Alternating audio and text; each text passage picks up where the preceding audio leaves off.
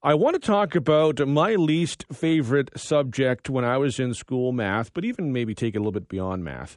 I did not enjoy math whatsoever. Oddly enough, my favorite teacher in high school was a math teacher. Wasn't even technically my teacher. She was I've told this story before, but she was the head of the math department, took some time to tutor me during the school year and really helped, did a really good job. It made sense. She was the head of the math department. I mention this because there was a recent survey by the London District Catholic School Board that found 2 in 5 parents say they are confused trying to help their kids with their homework. 28% of parents said they don't understand the homework at all. Math, French, science, and technology were ranked as the most difficult subjects in that order. So math, French, science, technology, 1, 2, 3, 4. I want to talk about this. To do that, we're joined by Bill Tucker, former Director of Education for the Thames Valley District School Board. Bill, appreciate the time today. Good morning. Are the results of the survey a surprise to you at all? Not at all. Not at all. Way back at the turn of the century when I was a grade 8 teacher, that was still an issue in terms of parents and family members trying to support students through science and technology subjects. And that was there when I was in public school, too. So it wasn't a surprise whatsoever. I don't have kids, but if I did, I'd probably be studying so I could help them with their homework. I mean, it changes over time. Well, that is absolutely correct, Devon. When they did away with grade 13, they shoved down to the lower grades a lot of the concepts that were in the senior grades in the STEM subjects. And by STEM, of course, we're talking about science, technology, engineering, and math. And that was still, those concepts were then shuffled down the grade level. So topics that I took in high school in grade 9, 10, I was teaching in grade 7 and 8. And that has continued today. So, and with the onslaught of new knowledge and technological literacy, it can be a challenge for parents to support their kids at home. I wonder, too, sometimes about, information retention in the age of online learning. Makes me think of the days when the answers to math questions were in the back of the textbook. It's quite tempting for my younger self to go check the answers, but it also makes it hard to retain what you've been taught. And, later on, if you're a parent, maybe even try and share that knowledge, assuming it hasn't changed in terms of some of the lessons, which, as we've talked about, it does change. Yeah, online learning really did hurt us and hurt kids in terms of knowledge acquisition, especially in math and some of those STEM subjects, because the teachers, for in-person, in-class learning, teachers could know right away if folks were struggling just based on body language, and the kids could put their hand up, and, teachers could work with small groups of kids.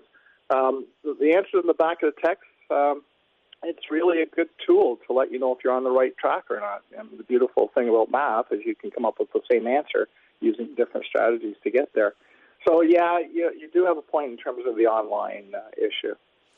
If parents do have concerns over homework, what would you recommend they do? Well, the first step is you need to touch base with your child's teacher. The schools, even before COVID, had many different strategies in terms of trying to help families navigate the homework and some of the more difficult subject material. Let your child's teacher know. Schools have curriculum evenings. There are homework clubs. And I'm talking about secondary and elementary. Homework clubs. They have morning or after school resource assistants. A lot of teachers have their own website within the school site and can provide lesson training on those websites. So there are a number of different strategies, and your child's teachers, they have those avenues of resources that they can provide for parents. What should people not do? I would say don't not ask your child's teacher. Like, you have to communicate to the school. And one of the things that I really, really tried to emphasize with the students is that learn how to self-advocate. There's no harm or shame in going to your teacher and saying, I don't understand this, rather than trying to hide it and trying to fake your way through. So parents, please don't hesitate in asking your classroom teacher. And if you're not able to get some answers fast enough, the principals are there to advocate for you as well. Did you find, over your time as a teacher and later even director of education, that's one of those? It sounds in one sense like a simple thing, but sometimes people feel uncomfortable doing that and having some of those conversations. There's clearly, obviously, parents who don't, but some people who maybe feel uncomfortable doing that. But it can be, in one sense, maybe solved by a simple conversation. Absolutely. And again, with in-class learning, face-to-face, teachers are really, really good at reading the tea leaves and knowing who's struggling and knowing who's sailing and soaring above the clouds. But going back to those kids who may be hesitant about saying anything and having teachers initiate the conversation, it's amazing what communication can do to open lines of understanding and trust.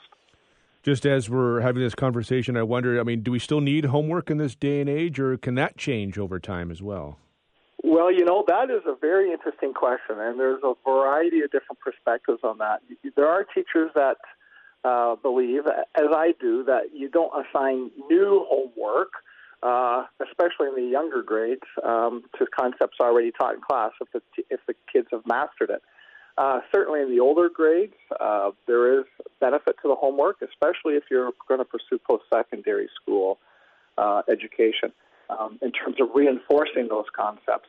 But, the best homework in the public school, especially the younger grades, is reading. Just reading to your child every night or having them read every night to you so that there's both pronunciation of the words and understanding of the language. So, that's a debate that's going to be going on for a long time yet. That's a different conversation. I appreciate you having this one with us today, Bill. Appreciate it. Have a great day, Devon. That's Bill Tucker, former Director of Education for the Thames Valley District School Board.